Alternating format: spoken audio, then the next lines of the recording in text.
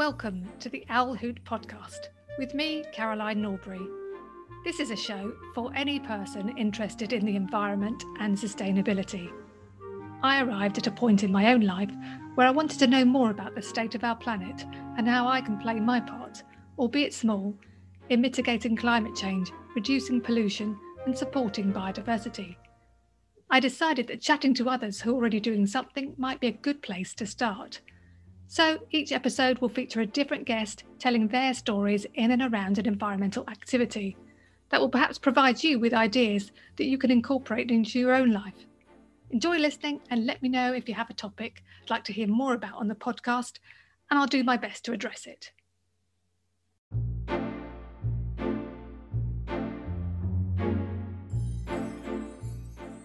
On today's episode, I am chatting to Marisha Kay, who co-owns the Earth Harmony shop located in Belper, Derbyshire, alongside her partner, Andy Arnold.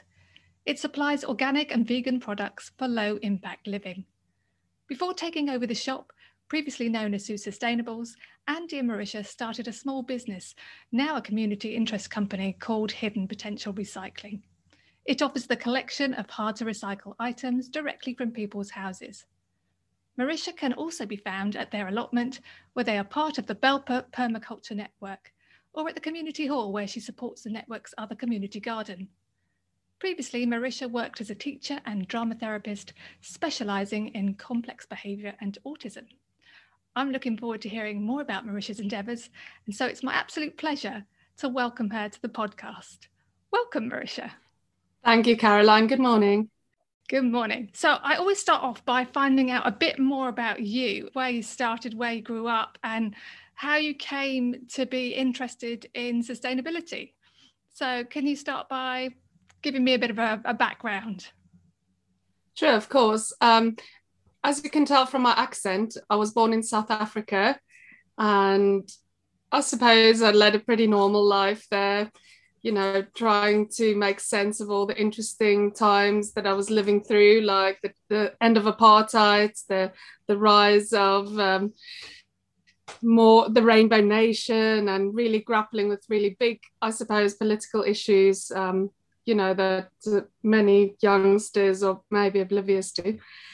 And I was very interested in academics, and, I had a complicated home life, so I was really pouring myself into academics and learning drama. I went to a specialist school where I trained in drama, and then I also went on to study drama at university. But interestingly enough, someone suggested that I look into drama therapy, which was what initially, in the end led me to England, really. I suppose it's that mix of, at first it was the sense of wanting to learn more and very mind-based. And then when I came to Derby and did the training, and how life unfolded from there was mainly to get back into my body and back into community and looking around and seeing what there is to do. So in a nutshell, I was thinking what led me to sustainability, because I wasn't sustainable all my life. I wasn't, taught all these things from childhood. A lot of things came from my involvement in special needs and the special needs curriculum, which was lovely. So I became a teacher sort of by accident. It was one of those filling things. It was, would you like to have a bursary to study as a teacher? So I said, okay, that's fine. So I became a teacher. And then in my journeys in England, I first, mainly worked in primary schools, but then I ended up in a lovely school for autism nearby. And there in the further education department, we did gardening, we did recycling with the youngsters, and a lot of those things really made an impact on me, to know the impact of teaching young people and people who can get some fulfillment out of it, to do those sorts of sustainable things. And yeah, I suppose that really made it clear to me how easy it is for anyone to access these things. And where I ended up living then in Belper was very close to the allotments. So I started growing my own food, and I was involved or influenced very heavily by a lovely lady that helped me out when I was in a difficult time, and I learned a lot from her as well. So yeah, I suppose that's in a nutshell the journey. It sounds like it wasn't a sort of a light bulb moment, that it was a gradual transition from sort of circumstance and experiences that you were picking up along the way. Is that correct? Absolutely, yes. It wasn't me, being touched by a documentary or something to say, right, I need to make a difference. It was very much that sense of how does this become part of your daily life, and how, through different people that you meet, you learn more things. And I've always been very keen learner. So for me, it was as soon as you integrate new knowledge into your life, then your actions should change accordingly. So it was just, integrating all those experiences. And I suppose a lot of it was really hard times, but the way I grew up in my, role model from my mom, she was very much making the most of each situation. And it was really interesting when I learned more about permaculture to learn that a lot of the making do sort of habits that I learned in childhood from my mom, or a lot of the things that you think might be, I like the word cheapskate because it's got that energy to it, cheapskate, that sense of always finding the cheaper option, but learning in time the quality, that some things are cheap, but quality, just because it's been used before doesn't mean that it's any less than someone else. I was wearing the vintage clothes that my grandmother had in a suitcase because I couldn't afford the brand new clothes. And my mom's always been, I've had some fantastic adventures with my mom, upcycling things in the 80s, driving around, collecting reclaimed bits to build her outbuilding that she made. And, she keeps chickens, and she's very chaotic, but in the chaos, there is order and, meaning. And I love that my whole life I was thinking, oh my gosh, this is so embarrassing. And now I'm like, actually, it's very meaningful, and it's really cool, actually. So yeah, I love that. It's funny how when you can reflect on your childhood as an adult, that you can see it through different eyes, and your experiences can be seen in a different way, can't they? Absolutely, yeah. You mentioned the word permaculture. For anybody that's never heard of the word permaculture, perhaps you can explain what that is. So yeah, I've sort of became involved in the local permaculture network. That's really there's a few people who are very experienced and have finished diplomas in permaculture and who work for the association. So I was really lucky to sort of meet them and now to have them as friends. The permaculture philosophy that can be applied to gardening, your life choices, really anything. But mainly it came from, I won't try and remember the names because my memory is bad, but these guys came up with an alternative to agriculture that depletes the soil and is completely not holistic and not, helpful. So it is a contraction of permanent agriculture originally, but the whole field of permaculture has a lot of knowledge to do with ethics and principles and methods of analyzing and observation that can help you make good decisions, also following the example of nature. So a lot of the principles are to do with, like, one I love is the answer or the solution lies in the problem. Nature always finds another solution through all the problems. Like, okay, we just burned down the entire forest. Oh, well, it's a good opportunity for growth. Let's find the good things about that. The biochar will help nourish the new roots, and it will help evolve, stronger species. Or, in everything there is, nature can teach us so much. So they basically just narrowed it down to 3 ethics which underlie all the things you do, called people care, earth care, and fair share. So all the decisions are based on that. Like, even when you make your garden, so you could say, right, I want a lovely lawn, but is that good for the earth, or is it just for the people who want to sit there? So if in that you have, in every decision you make in your life, in your house or in your garden, or even in the choices you make, in what you think about, or what you do, if you keep those things in mind, like how is this impacting other people, or how is this impacting the earth, and is this fair? Like if I have all these brand new expensive things, but I'm using money in a way that's not helpful for sharing out to my community, or your time, or anything, you could apply it to so many things. You're absolutely right. It is a philosophy by the sounds of it, from how you describe it.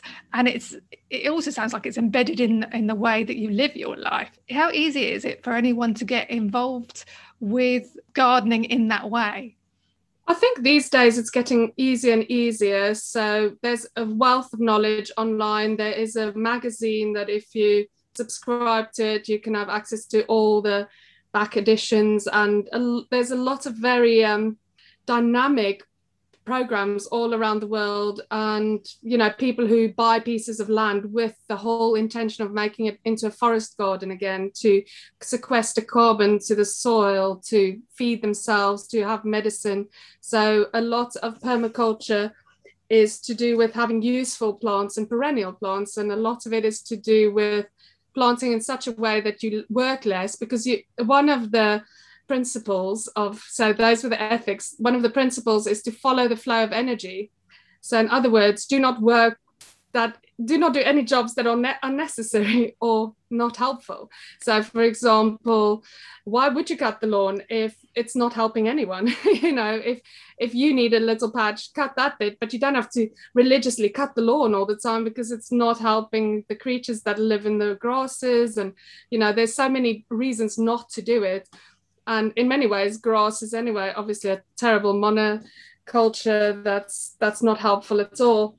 But basically, the energy thing is about saying that if something is helpful, then do it. But if it's not, then don't do it. And there's a whole field or whole theme or topic about being lazy, of allowing yourself to be lazy and to relax and to just watch nature and to just have it unfold. So I suppose people who are doing nothing in their gardens are already permaculturalists.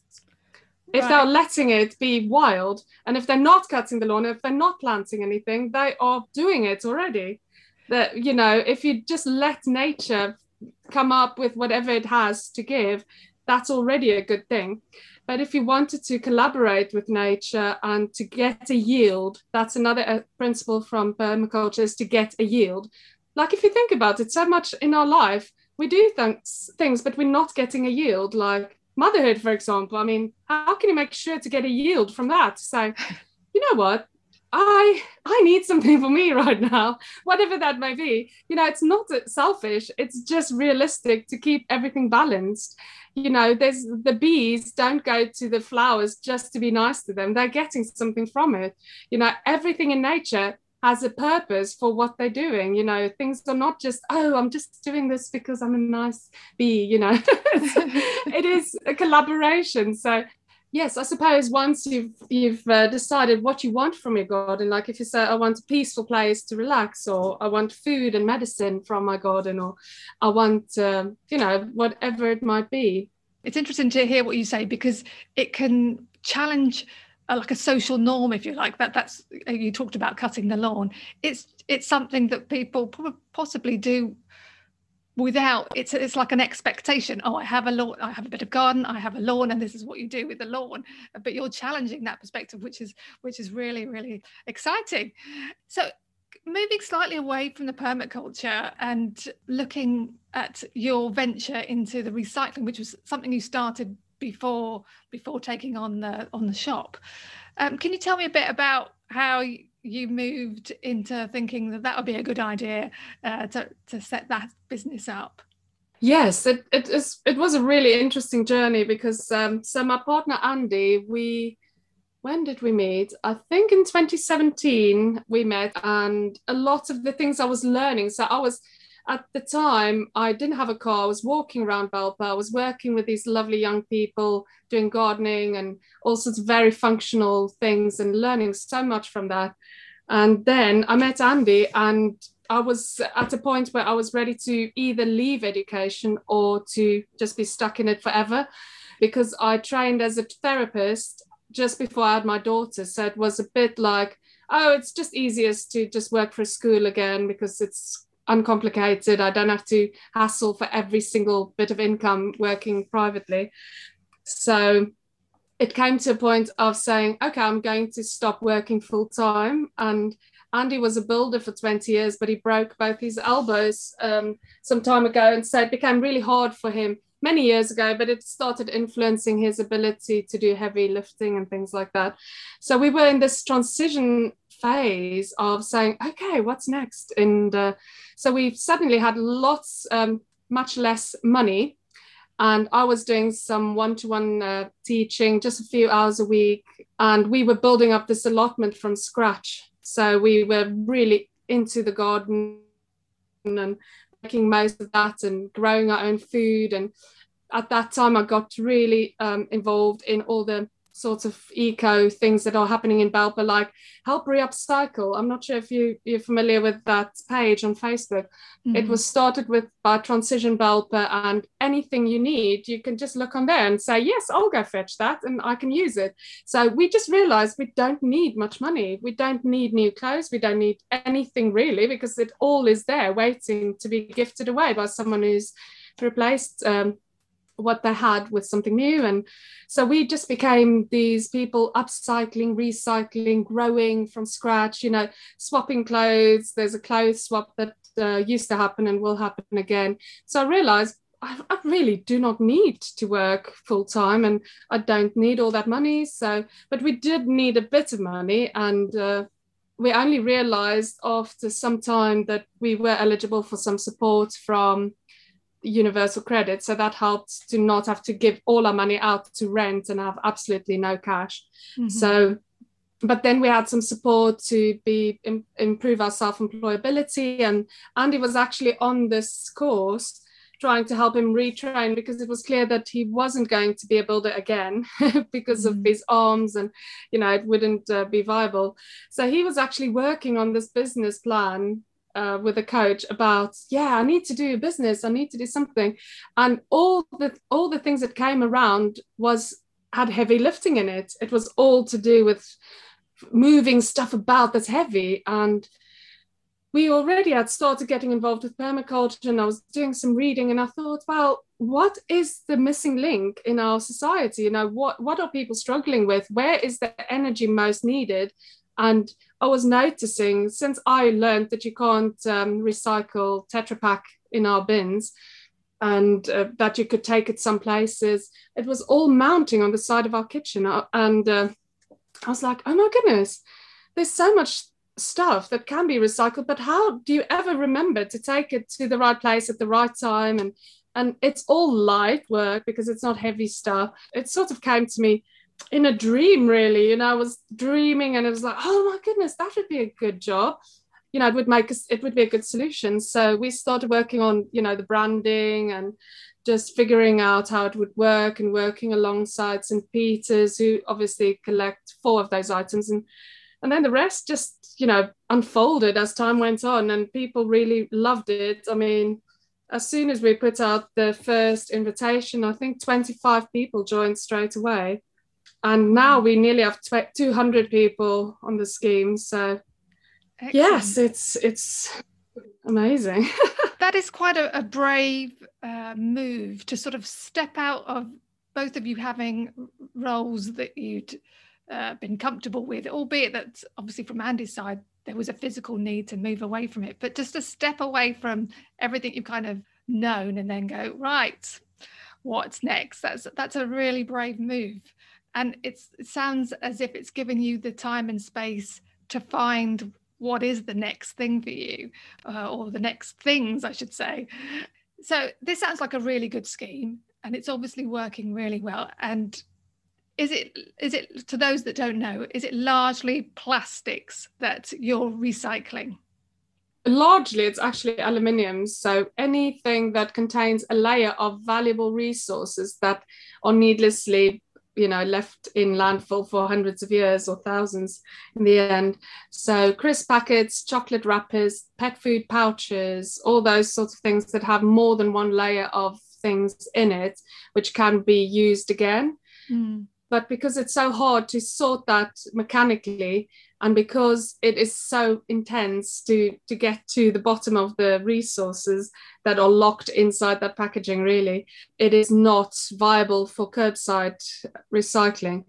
So the company TerraCycle is really fascinating when you look back at their whole story, and there's a lot of stuff, YouTube videos or anything, and a lot of information on their websites. But mainly it is about thinking of things around you as carbon. If you think about, we talk about carbon footprints, and people have this idea of this very abstract thing of carbon footprint. Every time you start the car and the fumes come out, that's carbon. Every time you breathe out, that's carbon, carbon dioxide. Sure. But ultimately, everything that is matter is carbon. So if we start appreciating that everything around us can be a resource in some way, for example, as gardeners, everything can be compost. So if you don't value the carbon and the matter in front of you for all the possibilities that it might have, and leave things where they belong, for example, in permaculture, they use a lot of no-dig gardening. So if you just leave the soil to do its job and feed it and keep adding more good carbon to that will be good, or compost is nitrogen and carbon. So it's all those sorts of things. So instead of, sometimes you can say, okay, not everything's recycled, but if you first say what can be composted, it's in that whole reduce, reuse. Some people like to add rot.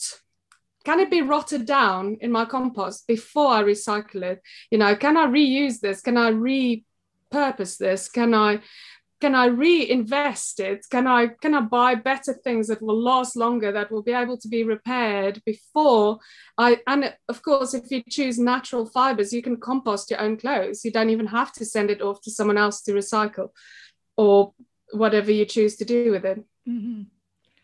So yeah, it's fascinating. It is fascinating because it's a kind of it's when you start looking at everything through this lens, everything becomes a resource, I imagine, and you can look at it in a different way. And you sound like you certainly have. You're looking at everything in a new way of how you can keep it in motion, being functional, or rather than just discarding. And if you do discard it, you then discard it in the most positive way that you can. From the permaculture, and then you've got the recycling network of collecting these hard to recycle objects. You've then taken on what I imagine is called a zero waste shop. I know you regard it as low impact living. Would you describe it as a zero waste shop? Yeah, I guess there's no getting away from that being the catchphrase of the time. Zero waste, meaning that we in the products that are sold, they do aim to reduce the waste. But I think Sue was the one who said that, our predecessor who started the shop, and with Sue's inspiration, we would never have been able to do this, because we would not have started that from scratch. We were so astounded when she said, oh, well, I've chosen you to take over the shop when I retire. And we're like, really? Are you mad? Why us? And she's just like, no, I know your heart's in the right place. When I delivered the blue bags for the first time, a lot of the addresses I knew because they had gifted me something over the years. So there's an overlay of customers who give things away, who make sure they recycle things, and then who reduce their waste by choosing environmentally friendly options. So it is very much a tribe of people who do all these things already together. So it is yeah.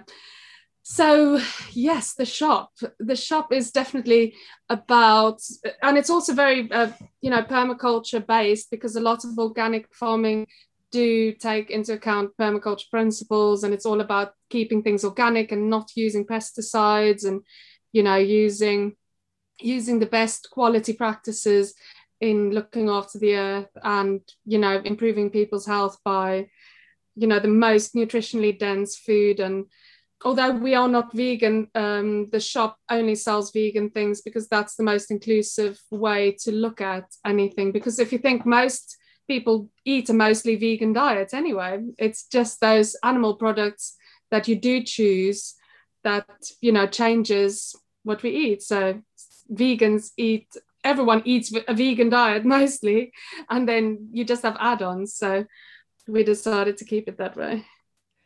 And for someone that hasn't ever been to the shop, what could they expect? What would be their experience? What do they need to bring? So the shop is, it's turned into a little bit of an open all hours layout, like the old corner shop, because of our love for old furniture in the lockdown, which we only have ever traded in a lockdown. So it's going to be interesting to deal with bigger groups of people. But we laid it out in such a way that people see things and then ask for it. Mostly. So there's a big counter with lots of jars of whole foods that are unpackaged. So if people brought their jar to fill up with oats or rice or pasta or lentils or nuts and raisins and dried fruits, they can just have their jar filled. Say, I want a half full jar or a full jar of this. We also have paper bags that we can give people any quantity they want, but people do seem to have this need to fill their jar. So sometimes they bring the jar once and know the capacity of the jar, and then to avoid bringing the jar again, they would just know how much their jar takes and then ask for that amount. Okay. And then the paper bags can be cut up and added to compost for the carbon element, because paper is quite important for compost. So that's the unpackaged part. Then we also have lots of vegan and organic tinned food, jars of food. We have lots of vegan alternatives like tofu and seitan and jackfruit and banana blossom, a lot of food that vegans eat or anyone can eat as plant-based meals. And of course, even if you do eat meat, to reduce your intake can help the environment a lot. So that's quite exciting to try interesting new meals. We sell a whole range of herbs and spices loose as well, so people can save the little jars and refill it.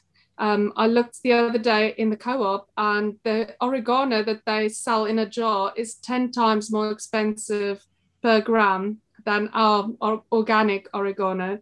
So sometimes taking the packaging away makes things much cheaper.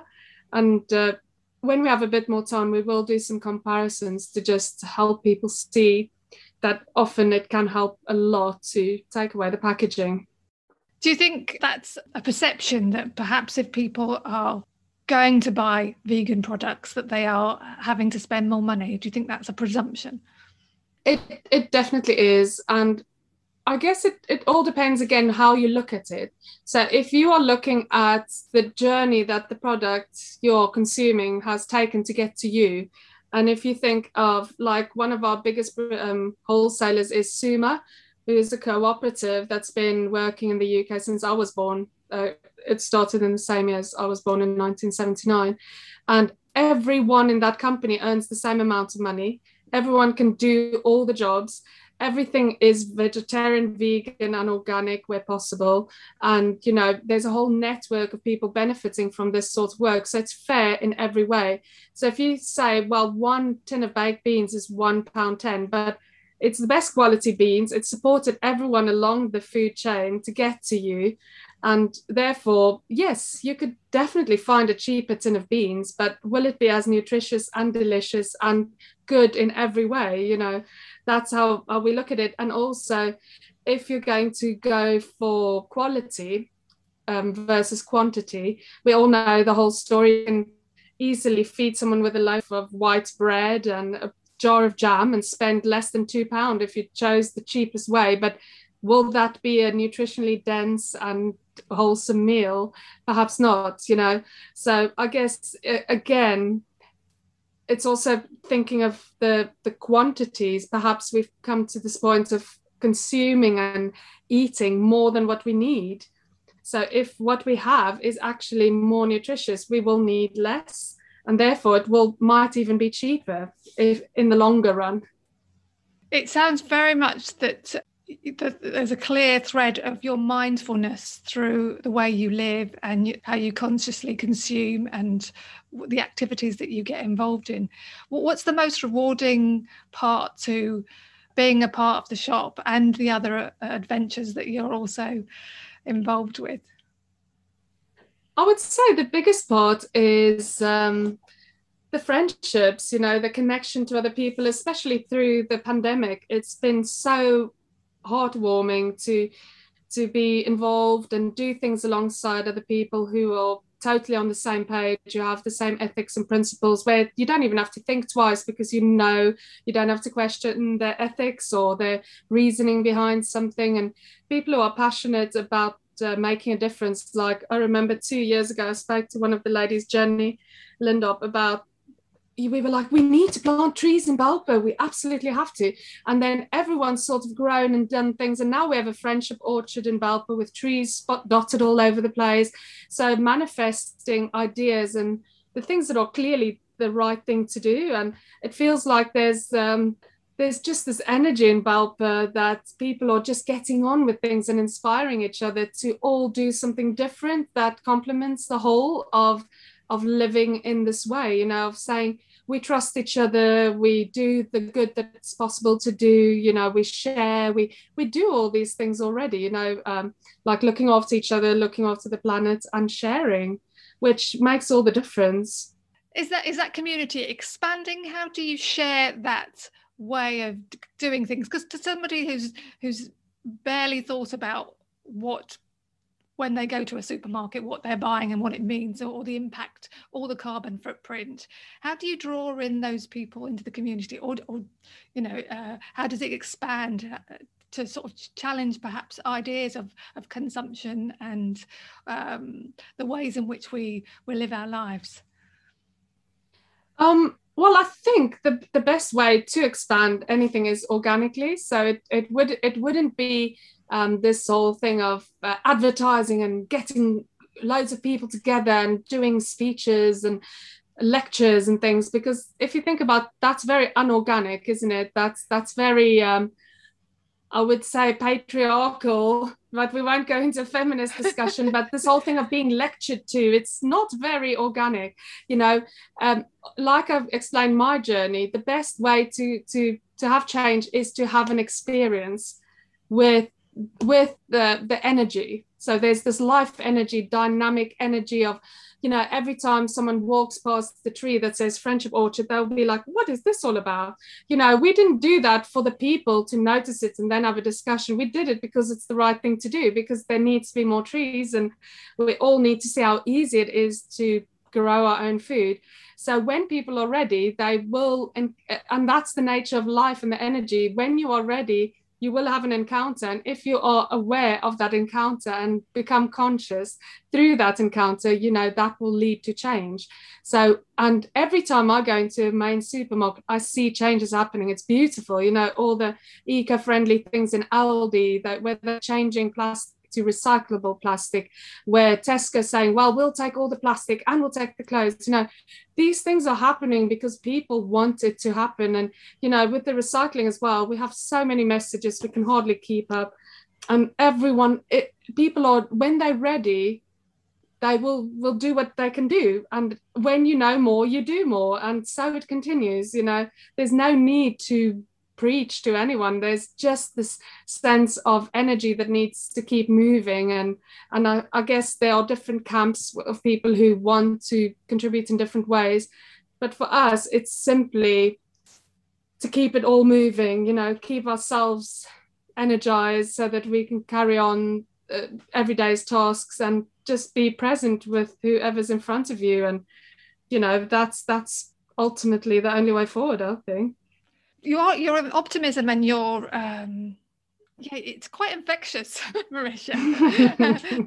That's it's very warm, and the way that you put that, I wonder, because you in your own journey, if you like, are doing many things, is there a point at which you have to go, oh, I can't take on anything else because I'm doing all these different things? Yes, it was definitely like that. I mean, when Sue invited us to take over the shop, I knew that it would be a while before we could draw a salary from it. But I decided to leave teaching behind because I never really wanted to be a teacher. It sort of happened to me, and I was like, right, I don't want to do any more teaching. And then I love singing as well. So that's something I want to put more energy into. So, but then I said, I don't really like singing with the guitar and that folksy music. I love classical music. And that's my intention, to stop doing that sort of music and put my intentions into what I want to develop. So along the way, there will always, and even at the shop, so Andy and I have this rhythm of on Mondays, I spend time at home and he spends time at the shop doing cleaning and sorting out there. So making a decision of where to put your energy or where it will be most helpful, and, you know, doing other bits. And so definitely, yes, there always has to be quite a few no's to say, no, I don't want to do that, or no, thank you, I'm not interested, or I don't have the time, or I don't have the energy. And right now, that's not going to help me or help you if I'm doing something when I'm tired and grumpy. Sure. It sounds like you know your limits. So I'm gonna finish up with the last two questions. The first of which I feel might be interesting, because on the premise that you've already talked about growth or organic sort of movement, if you like. But if you were to have to recommend something to someone about if they were in the place where they were now ready to make a change, is there a first step that you would recommend looking at, or taking a particular change in action that they could do in their everyday lives? What, I wonder, might that be from your perspective? I would definitely say single-use plastics is the one thing that can make the biggest difference. And sometimes it's simply thinking of being aware of your consumption and then making choices to reduce the single-use plastic. So, for example, if you know you're going to need 5 kilograms of rice, you know, there are places that if you don't want to spend on organic food, you can still go and buy bulk food. You know, so have one big bag that's often in softer plastic than the smaller bags. Like, just decide, you know, how you can cut your single-use plastic. So as we know, the soft plastics is becoming much more readily recyclable. So wherever to think ahead to your consumption, and that way you could save money and the single use. And of course, you can fill your jars at various places now. There really are quite a few options. So I would say single-use plastics. That sounds like really great advice, good starting point. And my final question then, Marisha, it would be 2050 or 2050. How do you see the world looking at that point? In my optimist view, I would definitely see, right now, the trees that we are planting now will be nearly 30 years old. So I see our climate being very different, and hopefully, if we have been resilient enough in our choices, we will be able to, you know, a lot of people who they could say, oh, I started growing my own food during the coronavirus pandemic, and I hope in 29 years from now, all the people are really still enjoying the fruits of that labor and that change and shift of consciousness. And I hope everyone's composting and growing their own food and just being more resilient and more mindful, definitely. Okay, that's a great place to end on. Thanks, Marisha. It's been really great actually listening to the way that you see the world and all the lovely things that you're doing in it. So thanks for joining me today. It's my biggest pleasure. Take care.